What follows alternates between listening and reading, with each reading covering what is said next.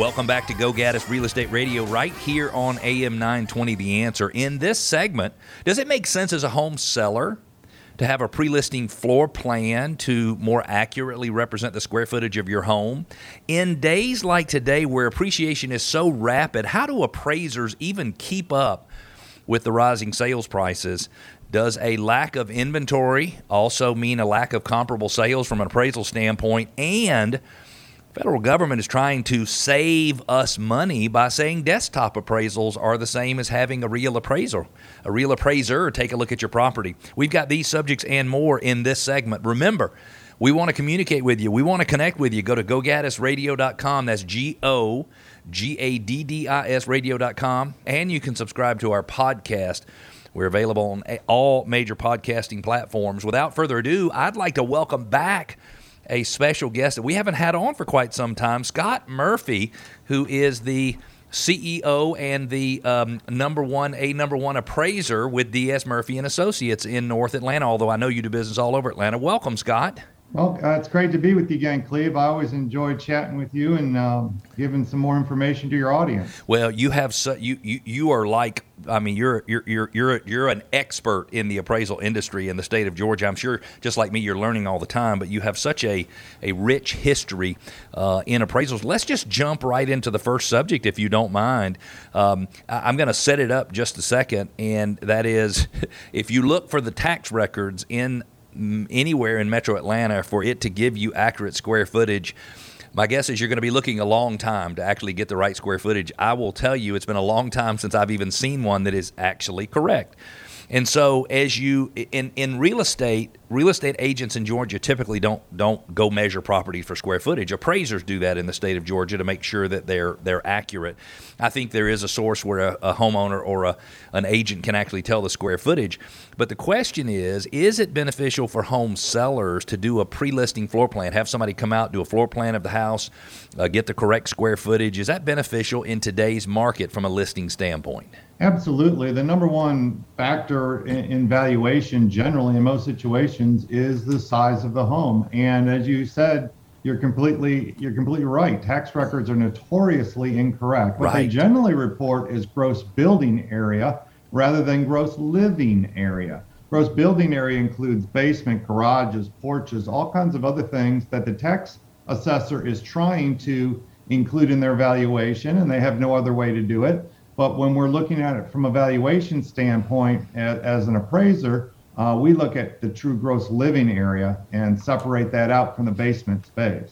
So interestingly, if you, let's say you were paying $150 a square foot for above grade finished square feet, I'm not saying that's the right number or the wrong number, but if they had included some basement square footage in there, you might also be paying $150 a square foot for the square feet in the basement that might not be finished. So if somebody doesn't understand as a home buyer or a home seller what they're selling, or a home buyer what they're buying, it is possible that a buyer could overpay. Yeah, it absolutely can happen. And I see all too often agents misrepresenting properties, sometimes way too low. They don't have the correct square footage because they're getting it from one of these erroneous sources. So let us come out, do a measurement for you, give you the true sketch that you can then advertise the correct square footage. So I never thought about that. So tax record shows a home 2,800 square feet. The reality is an appraiser comes out, maybe from DS Murphy, hopefully, and measures at 3,200 square feet. That 3,200 square feet is worth more money than 2,800 square feet. So if you are a home seller and you're not sure about the square footage of your home, what does it cost to have somebody come out and do like a square footage measurement and a floor plan? A typical home we can do for just $150 to measure that out, and we'll give it back to you within 24 to 48 hours. Sometimes we can do it right on the spot.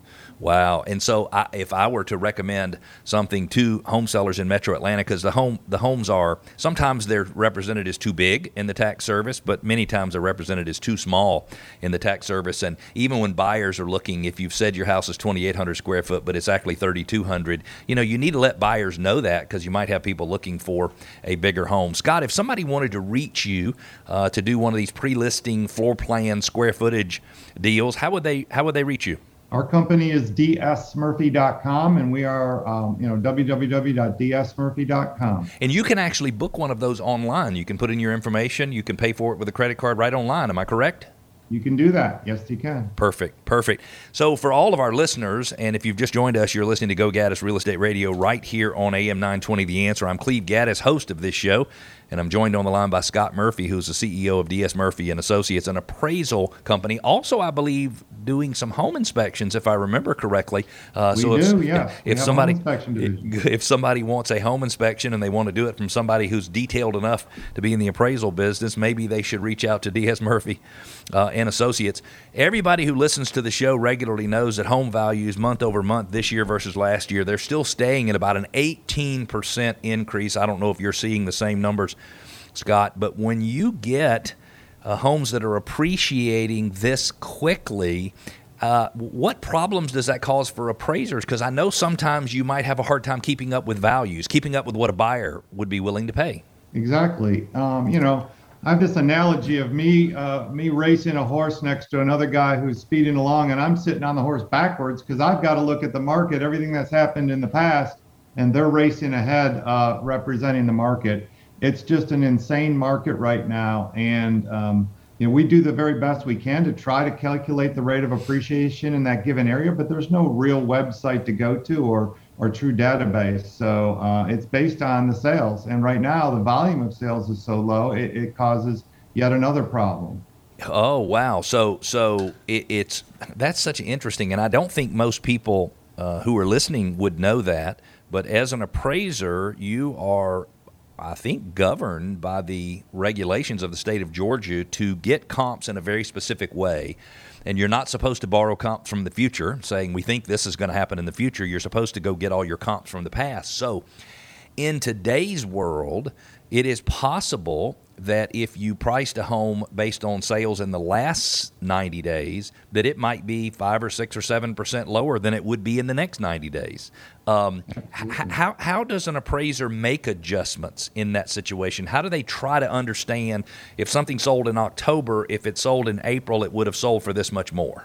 Yeah, and that kind of presumes too that it's a linear progression, and it isn't. It spikes at certain times, which is challenging. Yep. But we look back at the data that we have for sales of comparable properties in that area, and we calculate that rate of appreciation as it's happened in the past. Yep. Then we look at any properties that are currently under contract. We get their sales price from very cooperative agents like you and your agents who will work with us. Yep.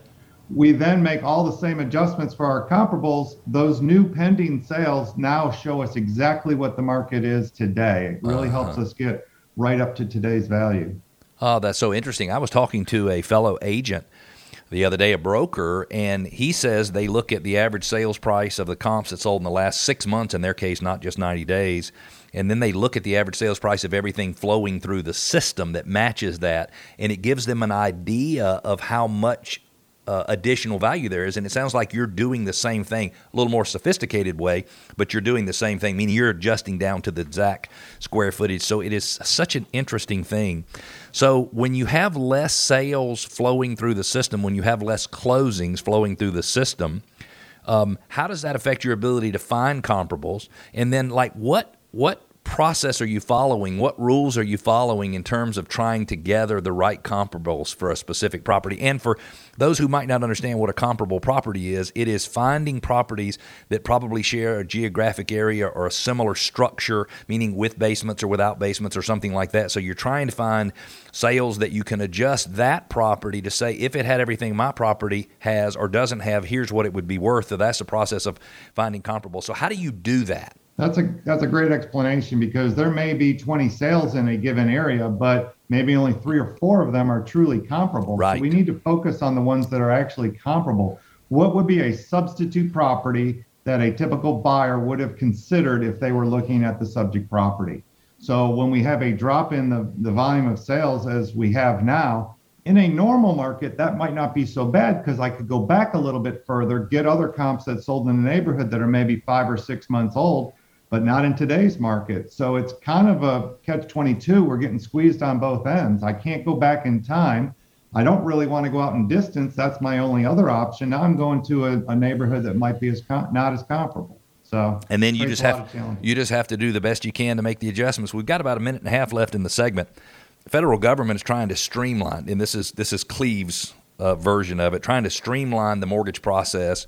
And it almost seems to me like they don't think having an appraisal is even relevant in some cases, which I don't understand that at all, because I would love for somebody to give me an independent opinion of what I'm paying for something. But they have approved what are called desktop appraisals. What is a desktop appraisal? And in your opinion, is it a good thing or a bad thing? And do you think they're here to stay? Well, Fannie Mae says they're here to stay, but I don't know how widely they're going to be used. They launched here at the beginning of April, and I think there's only a small volume of lenders and loans that are actually utilizing them. Okay. The problem is the appraiser that's doing it is not visited the property. They're being given data by a technology device. Somebody goes out and does a digital measuring with these probes to try to estimate the square footage of the home. Those are not very accurate. We're seeing at least a 5 to 10% variance. And then the appraiser never actually puts eyes on the property, doesn't drive around the neighborhood. It's really a poor appraisal. Interesting. And it sounds like they're here to stay. So as a borrower, I would assume you probably have the right to request a real appraisal. Scott, thank you for always agreeing to come back and be a guest on the show. We're going to have you back hopefully in the next couple of weeks or the next couple of months for sure. We're going to take a quick break. But when we come back, what festivals are coming up in Atlanta area this spring and summer? And then what is the basis that's used for rental property depreciation? And what is the capital gain exclusion when selling it later, or is there one? And then what's happening with the rising cost in home construction materials? We've got those subjects and more. We'll be back.